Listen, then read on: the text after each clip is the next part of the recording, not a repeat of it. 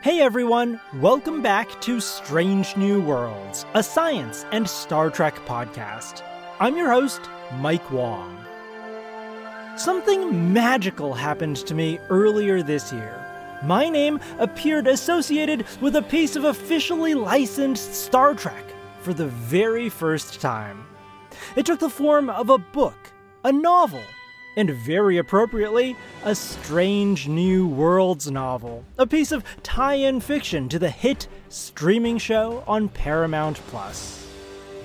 The book, titled The High Country, was written by New York Times best-selling author John Jackson Miller.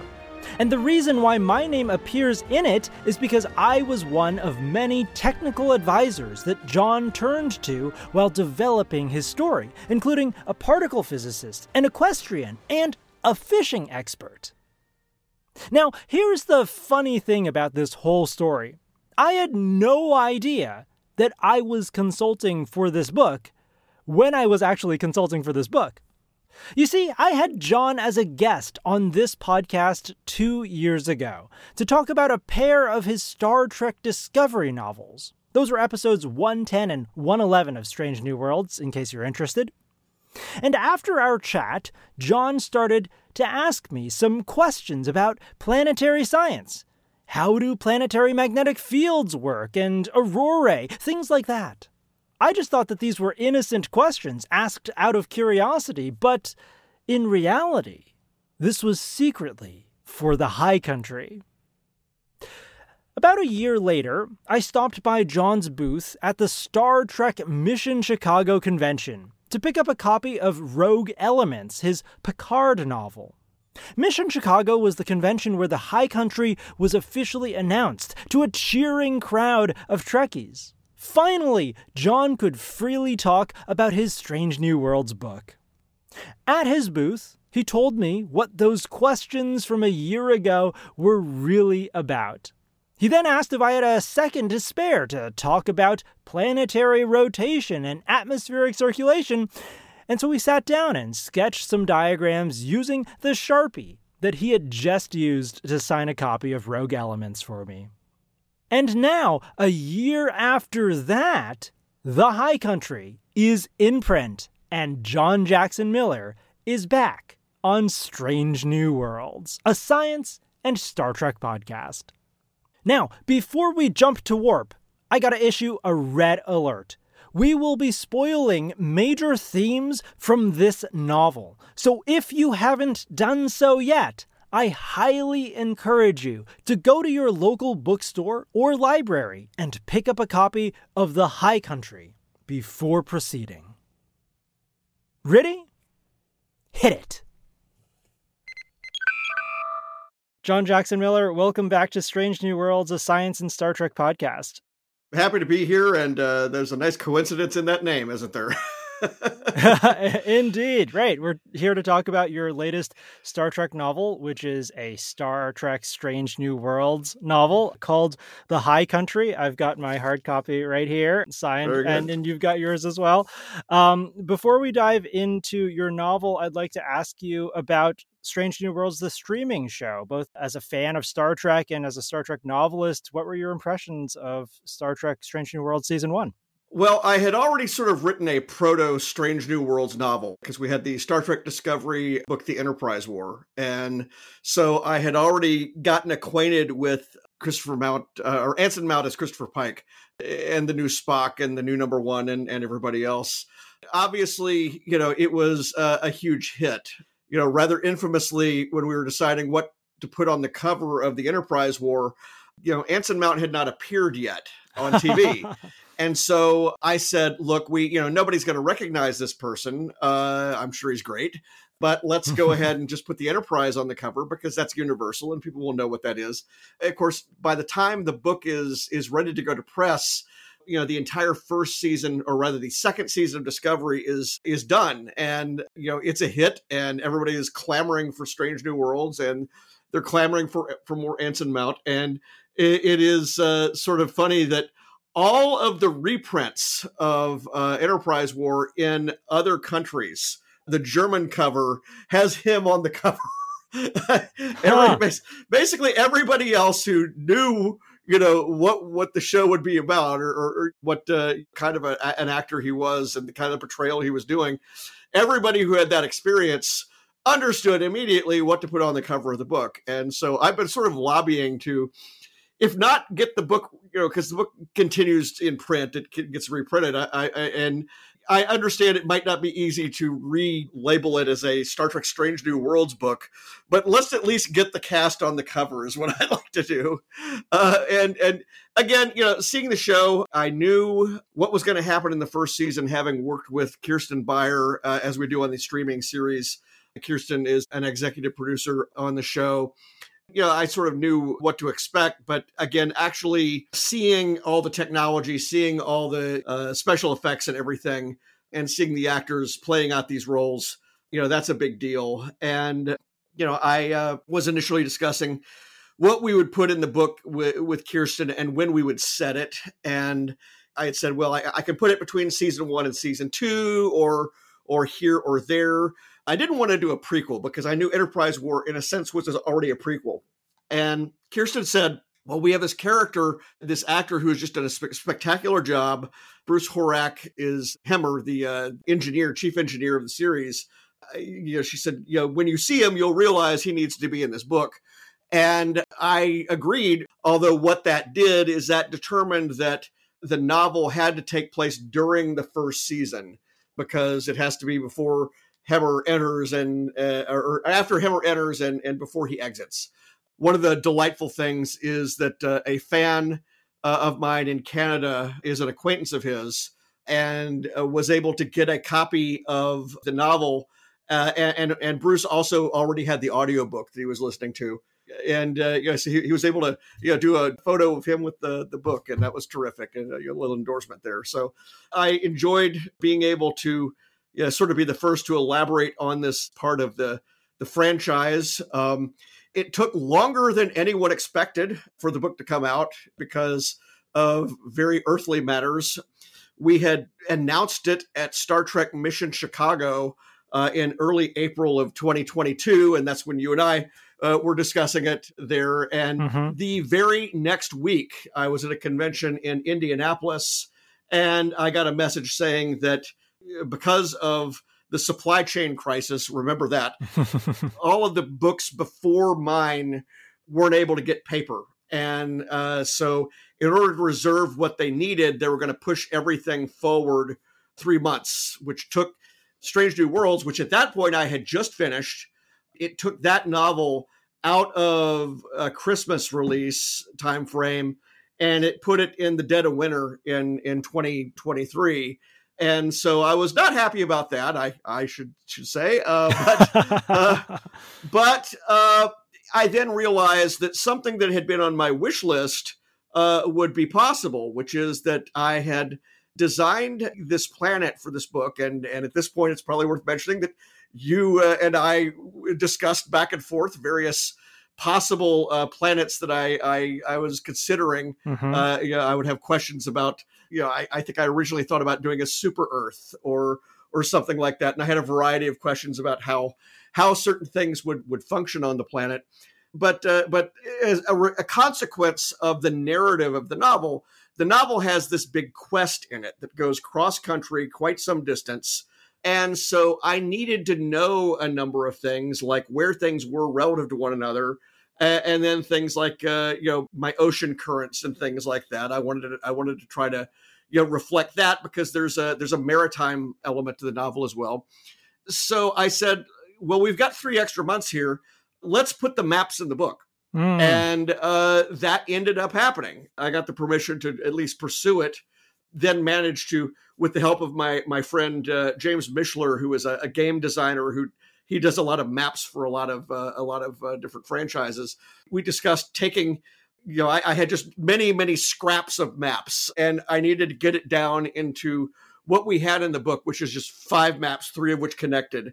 And we made it happen. And we even made it happen that the maps are available to the audiobook listeners, because there is a supplemental PDF, which is available when somebody downloads the book. So I'm really happy about that. And it really, it was a case of making lemonade out of that situation. I've read over 100 Star Trek novels. I think this is the first one I've ever read that has maps in it. Maybe it's the first one ever that has had maps. It is not. There's the Deep Space Nine novel, A Stitch in Time, 2000. Okay. Actually has maps of the Cardassian capital city. And I think it's like 2 pages in the entire book. And so, yeah, that's really the first one. But we've got more. Certainly ours are the first area maps. And it's important to note that because of the nature of the story that I'm telling, these are not the maps that you would get from Enterprise. They're not orbital maps. They're not relief maps of the planet or anything like that. These are the maps from the perspective of the people on the planet, whose libraries they're raiding. One of the map is drawn for Captain Pike by a little girl. We're talking the science of Star Trek here. There is a major scientific thing going on this planet, and it defines and shapes all the action, which is that our crew is crash landed on this planet where not only does Starfleet technology not work, but pretty much anything electrical doesn't work either. And figuring out the hows and the whys and the wherefores of that is one of the things that both I had to do and also the crew in the book. They had to figure out what was going on and why. Right. So let's turn to that. So you call it the baffle, which is this special feature of the planet that keeps any electronic devices from operating on it or within a certain vicinity of it. On page 322 of the book, you invoke the Randall-Sundrum model in which gravity could leak into extra dimensions, explaining why it's such a weak force of all of the fundamental forces we know of. And with the baffle, you essentially invoke the same thing for electromagnetic fields. So tell me about this cool connection to a real theory in modern physics. All right. So what I wanted to do is I wanted to tell a book that was not a steampunk novel, but you might call it a horse punk or cattle punk or something like that novel. I guess cattle punk is a role-playing game.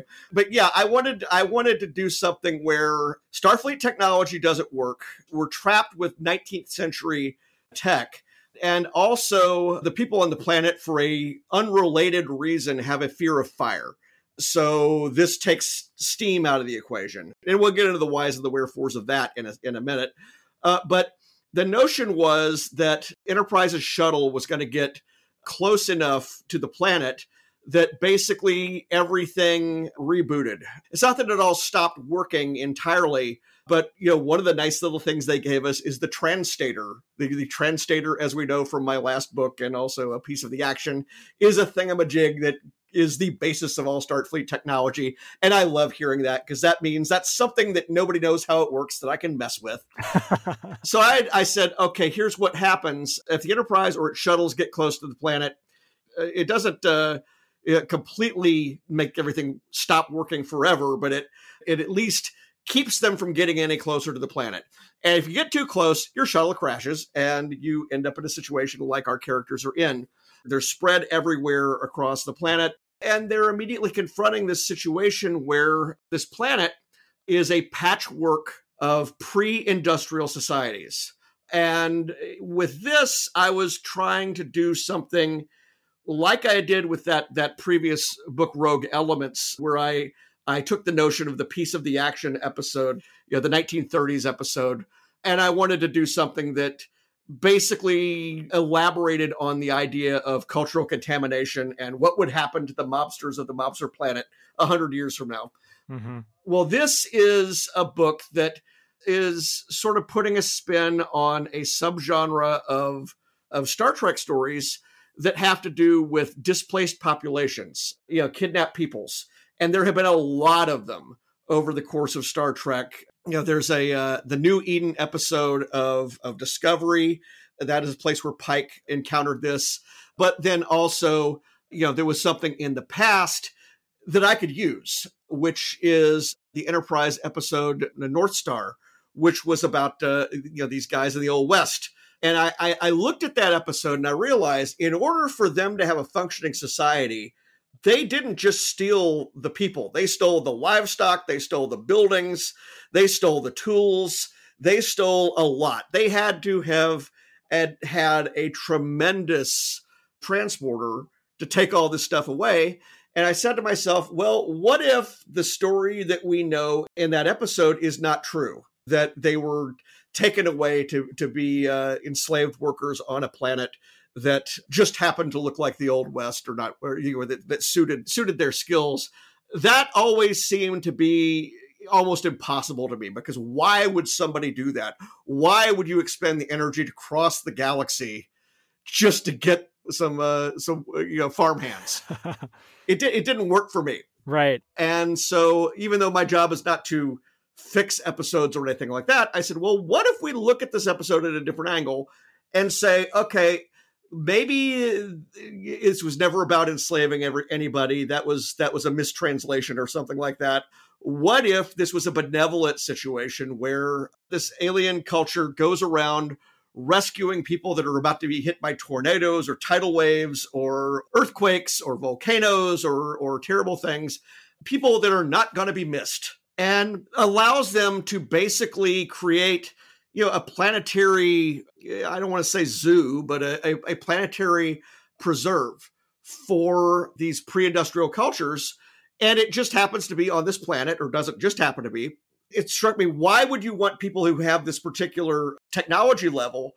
Well, they would be best suited to be on this planet where, because of a feature of the planet, nothing works. Nothing electrical really works. So I said, okay, this is good. So I want to do a story where the people who are the conservators who came up with this notion, they have placed all these folks here who are from these pre-industrial time frames on other planets. And what they're doing is they're sort of cultivating their garden. I have a section or a discussion in the book where Pike and the conservator general are talking about bonsai trees. And they're talking about the notion of, okay, how do we have a sort of mini civilization on this planet and allow it to sort of stay what it was and not get corrupted by either the other cultures on the planet or the advance of technology? And of course, the answer is they've got this, this not necessarily religion, but they sort of cultivate this ethos that says, anything that you do to sort of try to advance or improve on your current level of technology is bad. It is bad. It is, it's sort of a hyper environmentalist notion that you kind of have to remain at this level, almost like, stuck in amber, because you can't control what's going to happen to you in the future. You can't control what you're going to do to the planet.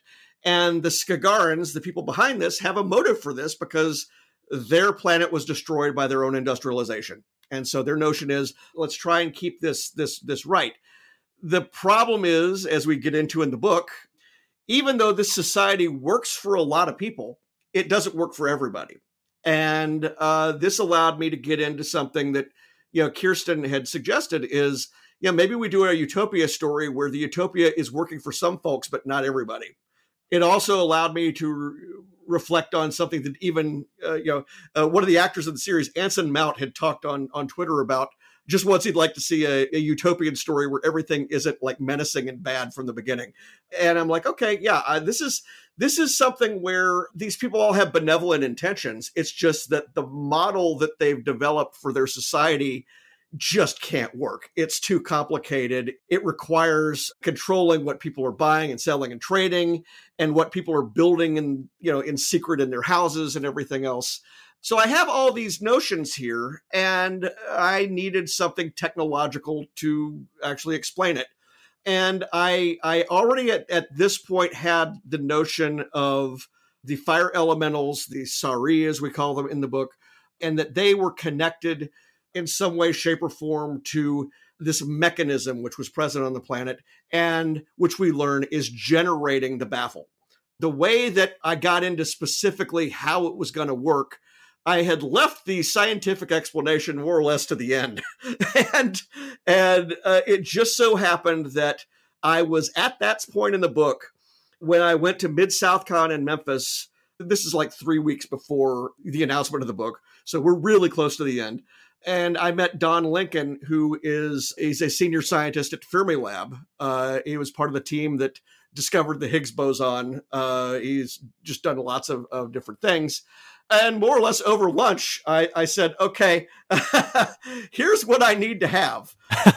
I need to make electricity not work, but only within a certain boundary. Electrochemical reactions must still work in the sense that, biological functions cannot be impaired.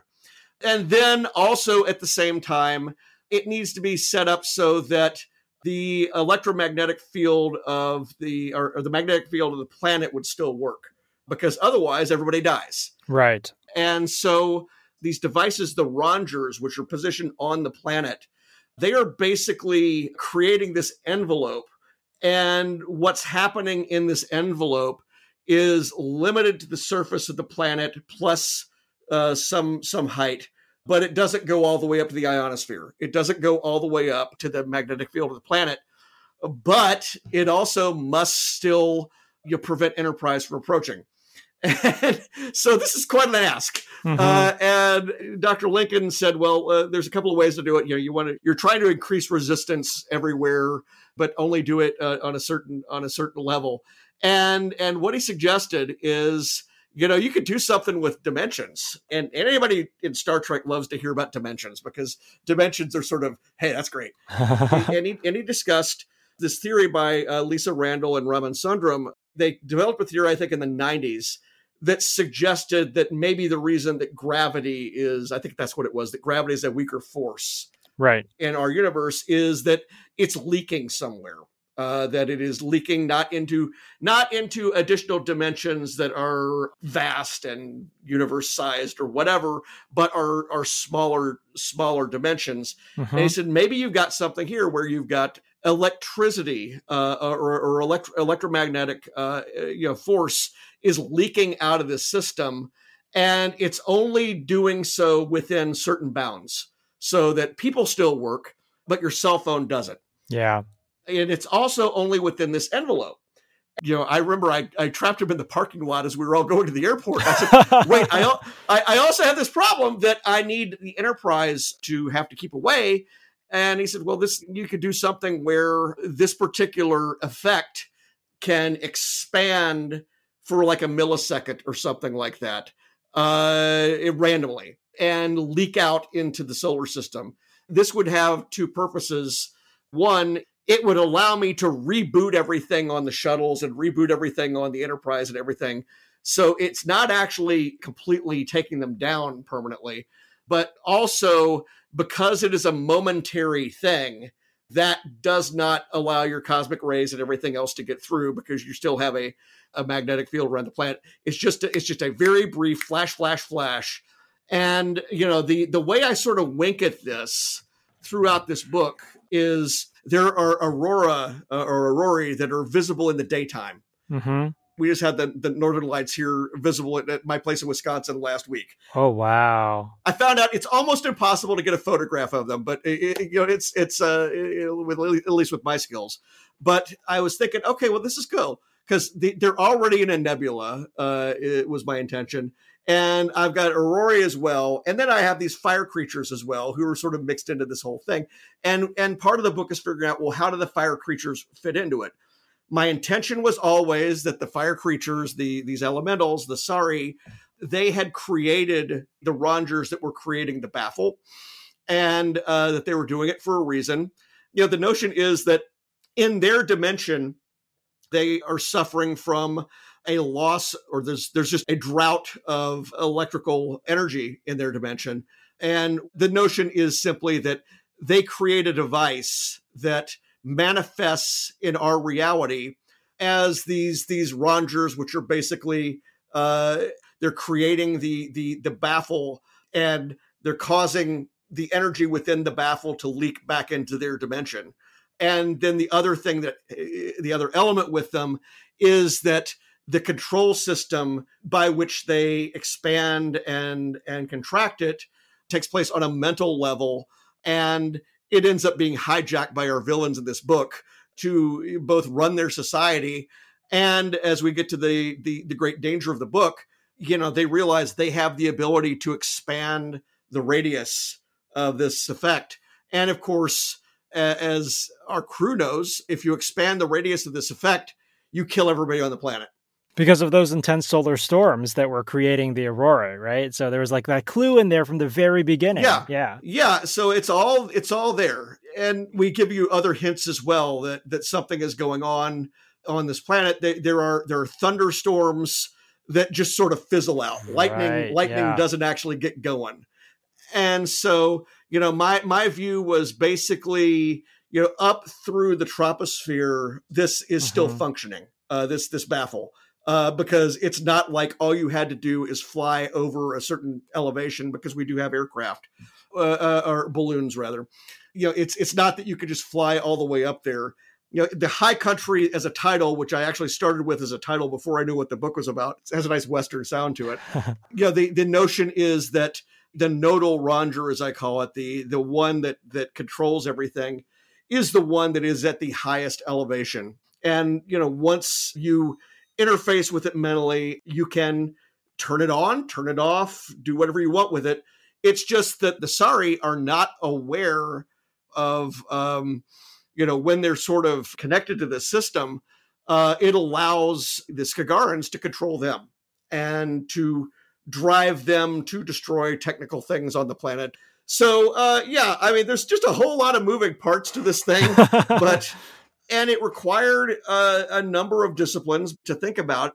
As Dr. Lincoln said, this whole thing about the baffle and how I've described it. He said, a real particle physicist would tear it apart in a second, but it's probably going to be good enough for Star Trek. And in the case of when I was discussing with you, one of the things that survived from my very, very first thinking about this, I eventually knew that it could not be a super Earth, because I needed to be able to transit multiple climate zones in the course of this book, and I only had a month. And so by that point, when I was speaking with you later, it was, one of the things that I kept from the beginning was that the planet would be rotating in retrograde, just because it's fun. Yep. This is a story that is sort of a Western, but we're going from west to east. Pike is literally bringing people out of the Old West with him to the future. So I wanted them to be going east, but then also I had this notion that our years would be short and our days would be shorter. And the shorter days, I think, is something that, when I was discussing it with you, one of the things I knew I needed the ocean currents to go east. And the problem is I was also going to be near the ice caps.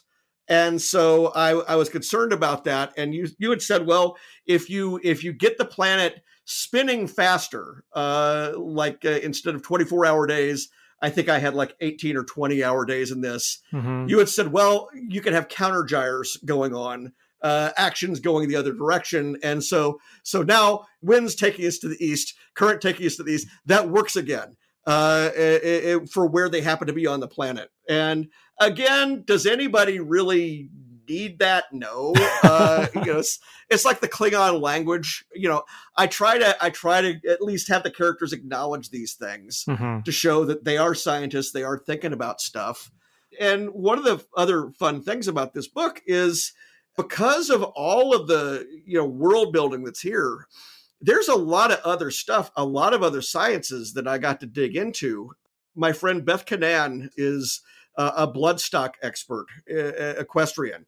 And she advised me on my Kenobi novel years ago, because we were trying to figure out what would the parts of a saddle be for a dewback. That's the big lizard thing. And she had come up with the parts of the saddle names.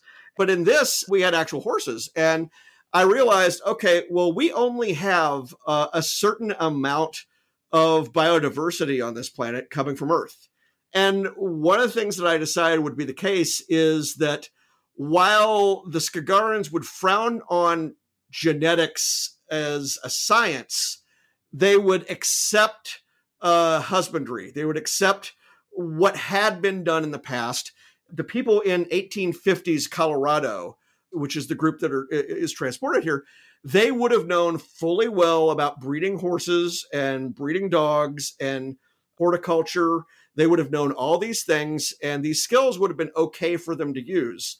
And so, we get into things like, well, how many horses are there? Well, there would be skadillions of horses. They would be everywhere. And that's one of the things that they're trying to actually regulate on the planet, is that the horses are, basically every single species on this planet is an invasive species. Yeah. With the exception of the one native group.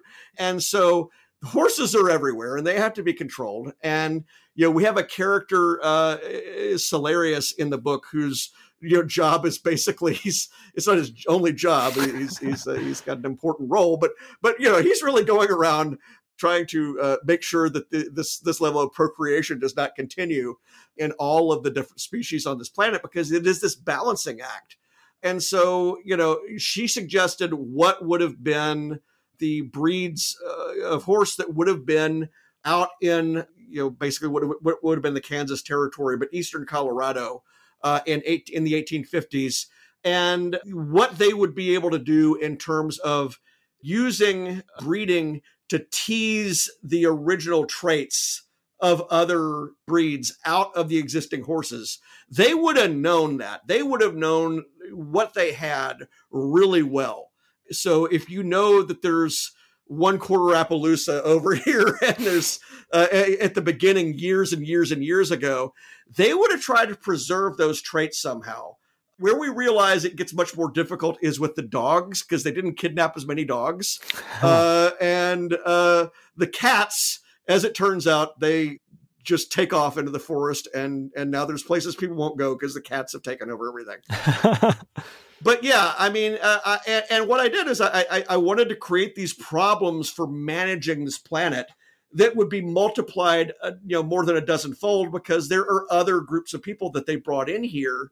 And I also wanted to sort of show the sort of haphazard thinking that went into some of this, because it's not like they spent an enormous amount of time studying what they got. So the HMS Thunderer, which is a real ship, which really did vanish, or probably founder, in the Caribbean during the hurricanes in the late 1870s, and really was carrying Captain Cook's son. It's implied that the ship and crew and everybody are among the abducted people. But the problem is they end up realizing, oh gosh, we just got a bunch of men here. So this didn't work exactly as they intended. The book is the longest that I've done, slightly longer than Rogue Elements, in part because there are just all these fun things that you can think about. I even talked with with a guy running a local bait and tackle shop about how fishing ties, how lures were all different, and it ends up being a proof that there's actually a manufacturing interest on this planet using machinery. So again, all these fun moments. I toyed for a while because I did talk to the folks that do the role playing game, and I said, you could very easily make a role playing game supplement for this. And I don't know what happened with this. I don't know if they didn't have the rights, or certainly I didn't have time, but we didn't go forward with it. But it strikes me that this is just a very interesting thought experiment. This setting. It is not something where, a steampunk solution is going to be what's going to get you from here to there, but also, how technology and science can be, restrained or tied back like bonsai, how you can prevent the flowering and the growth of these things. It is no mistake that, Draco, who's sort of our villain in the book, is shown to be a gardener. He's inherited this project. He's not really thrilled about it at this point, but he's inherited this project after 1,000 years, and he's trying to keep it together. And it's just very difficult to do. Thank you for basically answering all of my questions in one answer. I mean, I wanted to ask you about the equestrian advisor and about all this stuff. I love how you're sourcing all of this expertise to sprinkle in the book to make it feel so real, so very Star Trek, right? Because what would Spock be doing down there except to try to understand this mysterious physical force that is leaking electromagnetic energy into extra dimensions? And obviously we'll tie it back to the Rand Randall-Sundrum theorem. It's also so great. I did want to ask you about this tension between living in harmony with nature and the drive to innovate and increase in technology. So I love what you've done with the Skagarans, rewriting their history. Right? It makes sense that if you can build warp-capable ships to go and take people from other planets, you wouldn't take them as slaves, right? Because you would have technology that would be able to do that manual labor for yourself. So what they're doing is they're trying to, like you said, put together this idyllic planet where everybody is living in a pre-industrial society in harmony with their world.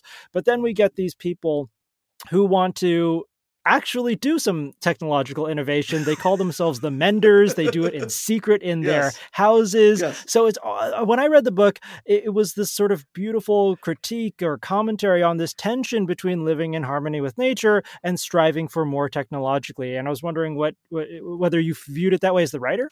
Yeah, I mean, absolutely. Every other chapter pretty much is with Pike. And Pike is with the humans of what had been called the Dry River, Colorado community, which in our story is Havenbrook.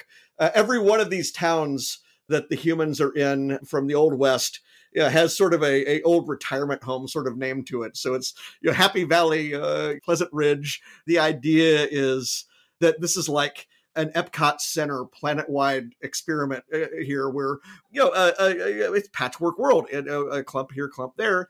And I knew that it couldn't be a society that was going to work for everyone. And I knew that if I was going to drop Pike into somebody's lap, it needed to be somebody who was going to be completely at odds with the mission of the people that were running the place. And that's Joe McGee, who is this sort of failed inventor, failed everything really.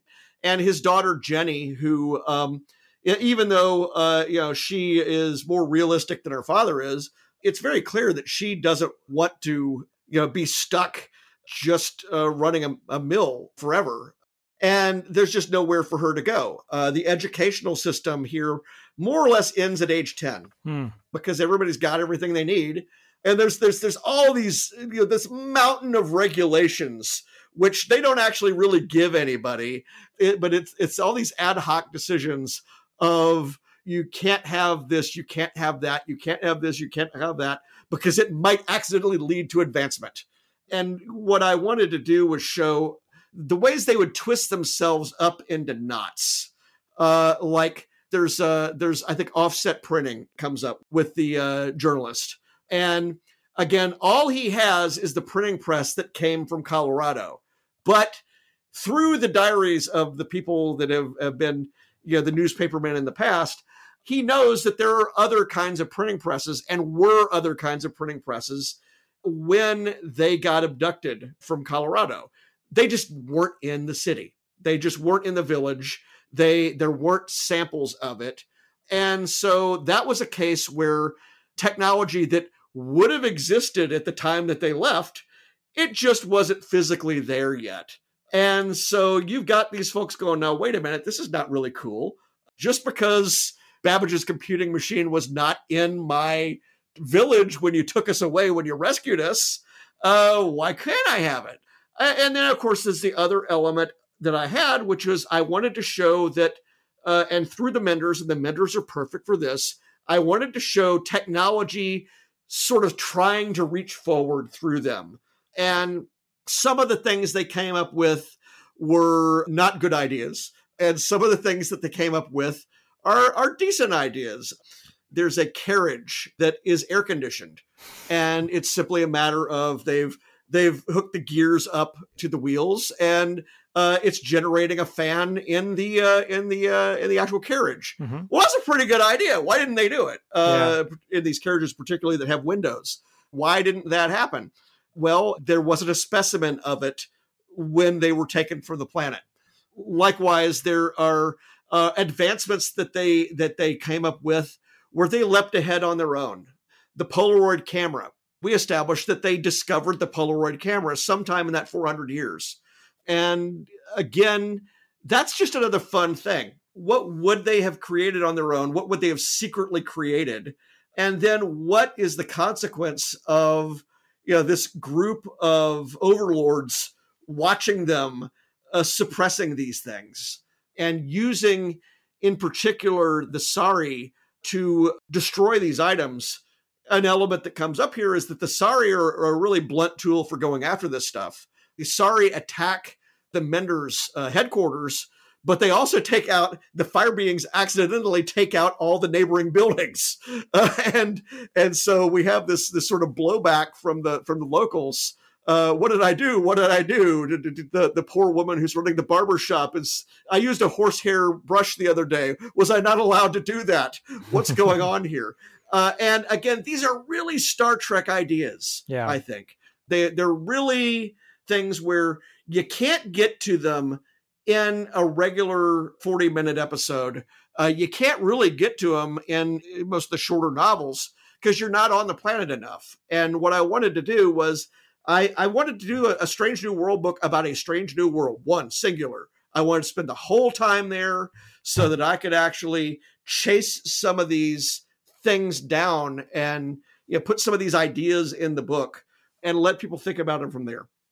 Before we run out of time, I want to return to the character of Hemmer, because you mentioned him at the very beginning, and he plays a really important role in the book, especially at the end. Basically, Hemmer saves the day, and it's really because of his unique abilities, but then also a reflection upon the fact that he doesn't have certain abilities that the rest of the crew has. So he's blind, right? He's an Aenar from the planet Andoria, and he says at one point on page 259, you see a schematic, but I think in schematics. And I just wanted to give you a chance to reflect on, what it means to have diversity within your crew, both in terms of expertise, but then also in this kind of ableness.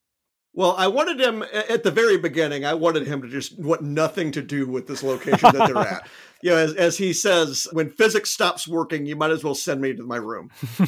This is no good. I got nothing. But he's able to sort of get there a little at a time.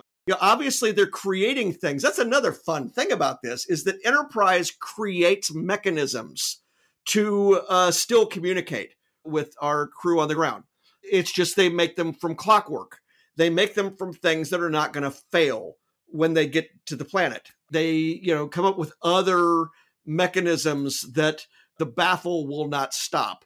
And they get so good at it at one point that Pike just has to say, you got to stop, because what you're sending down is technology, and we're still kind of trying not to actually, affect everything here. The Prime Directive, right? Yeah. But it's because even though the Prime Directive doesn't apply to the Skagarans, it applies to everybody else here. Mm-hmm. So we've got that going on. But we have Hemmer talking about the Russian lunar probe that used a literal, I think it blasted ice crystals into the sky to communicate the fact that it had reached its destination, and that there were other means of communicating. He's not the one that discovers it, but the communication trick that Pike comes up with, utilizing something that is Star Trek-y, the Viridium. Viridium is the Viridium patch that Spock puts on Kirk's back in Star Trek VI. For some reason, this particular substance can be tracked across star systems, because that's what we see in that movie. Yeah. And I'm like, okay, well, I can use that. I had already used it. In a book I did called Die Standing, where I put some of it in the tooth of Finnegan. Right. I'm like, okay, well, yeah, maybe I can actually make this an on-off thing where they can actually use the Viridium to communicate. So he's coming up with ways to actually, still try to communicate. But he realizes at one point, I'm just going to have to get down there. I'm going to have to get on the ground.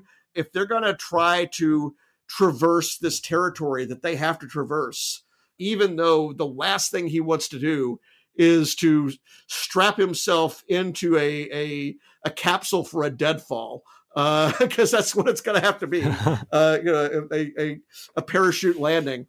He realizes, this is the only way that this is going to work. I'm going to have to do this. And, at the same time, he understands that this device that he comes up with, which is a device that is mentioned in Enterprise, the TV show. The fact that the Aenar use this kind of snow vehicle or ice vehicle to cross ice sheets. Right, yeah. And he mentions that, this is something he's been thinking about for years. And what he's doing here is he's combining a lot of different things together. And clearly he's had time to think about it because he's had time up in space. And it's clear that he has an ability here that nobody else has. And then, the fact that he's got this other ability, because obviously we never explain how he sees. I think I call it telesthesia is the name for it, where he sees by some, it is not echolocation. We know that because how is he actually seeing what's on screens? Right. He's got to have something else going on there. And we never say what it is, but I presume that, okay, once he actually gets down here and is able to mess with the Ranger, we did establish that some people and possibly species were better than others at manipulating the Rangers and sort of creating the Zoom background for the conversations that they were having. And so, I wanted him to sort of be the person who gets in there, looks under the hood and says, okay, yeah, this is a reactor. The planet's a reactor. Oh no. Oh no. Oh no. It's a reactor. We're the fuel. We're the battery.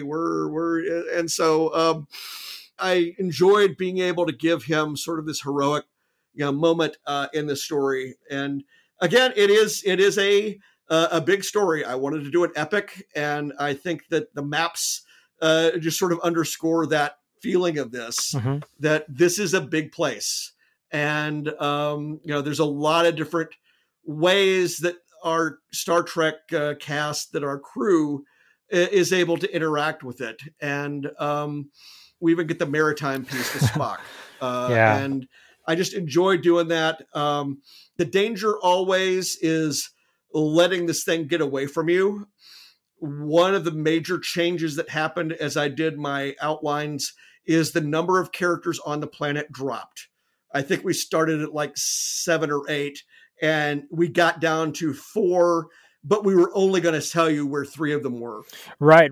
I think that probably one of my favorite scenes in the entire book is when Spock shows up after a lot of absence, epically on those ships to rescue Pike. That was pretty awesome because I'd forgotten all about Spock, because you rightfully don't mention him, and that makes that moment all the more grand to have that reintroduction. Well, this is a thing on the sort of logistical side of writing that I was having to deal with. I had this whole book set up on an Excel sheet as I was doing it because I knew I had all these beats that I needed to have, that Uhura would have, and that Una would have, and that Pike would have, and Spock as well. And it became clear I couldn't have anybody else on the planet.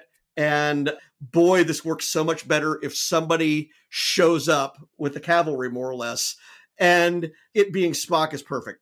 And it being the Vulcan Navy is perfect. And so, yes, it does turn into, I think, what is a lot of people's favorite moment in the book. And it is mine. I've got a few. I've got that one. I think the ice cutter, the reveal of that is a real fun moment. A lot of my writing, I try to write scenes I want to see. One of the things I'm proudest about is this is a book where nobody dies. And that is an extremely rare thing in a Star Trek novel.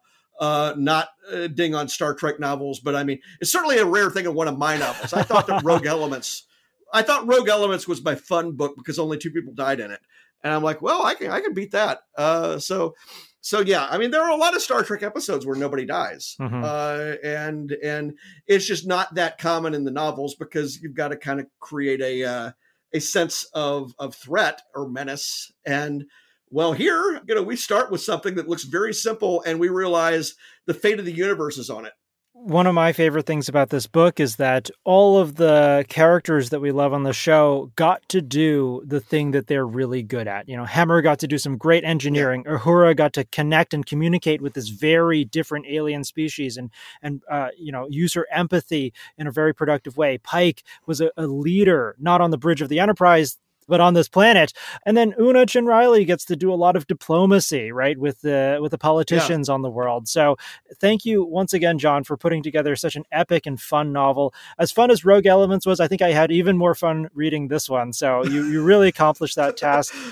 Well, there's a lot more there in this one in terms of it's certainly on the science side. So yeah, I wanted to give you this chance to plug any current or upcoming projects that you want our listeners to know about. All right. Well, High Country obviously is out in hardcover, audiobook, and ebook. We also have on the Star Trek side of things, there's a book I did with Vernon Press, which is an academic press. A couple of academicians that I'm friends with, Amy Sturgis and Emily Strand, have done a pair of books, one about Star Wars, one about Star Trek. And these are essays that tie into the series. I wrote an essay for each of them about Star Trek and tie-in fiction and comics and canon and the development of the wider universe. And I did a mirror image of it for Star Wars for the book that's coming out for that later this year. And it's kind of fun going through that and seeing what ideas Star Trek got from Star Wars and vice versa in terms of cultivating this garden, so to speak, in keeping with our theme. The Star Trek book is available at the Vernon Press website now. These academic books are not cheap because they're intended to be used as texts. And then I have a number of projects that I'm working on that I just can't say anything about. Awesome. And finally, where can our listeners find you on the internet? My website, where I have the links to my event schedule, which is getting pretty busy, and also notes about some of my previous books. That is farawaypress.com. On Twitter and on post.news, I am JJM Faraway. And then on Facebook and Instagram, it's John Jackson Miller. Fantastic. All right. Well, John, thank you again so much for writing such an enjoyable Star Trek Strange New Worlds novel. I really had a blast reading it and talking to you about the science and stories in it. So thank you so much for being on Strange New Worlds, a science and Star Trek podcast. Oh, sure thing. Live long and prosper.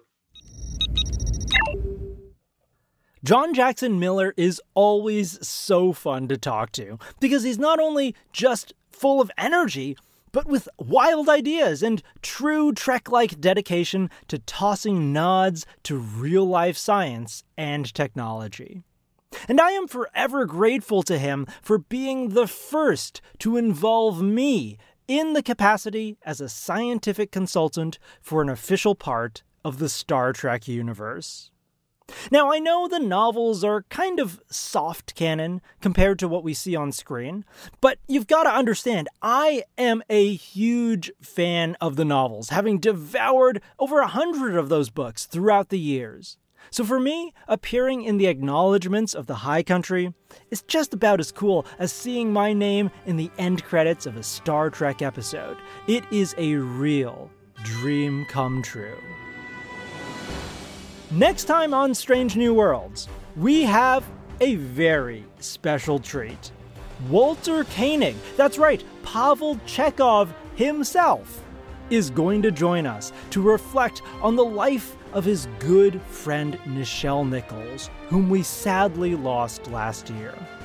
Walter and I serve on the board of advisors for the newly formed Nichelle Nichols Foundation, which is dedicated to raising accessibility for minorities in science, technology, engineering, math, and the arts. You don't want to miss this conversation. Until then, stay safe, stay curious, and I'll see you out there.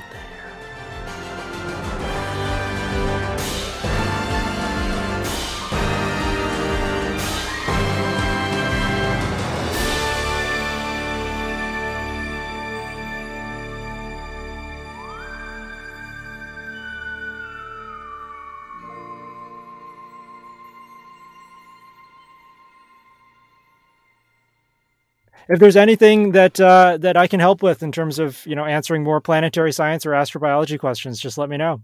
I was gonna, and then a planet that I was working for something once again completely changed. So.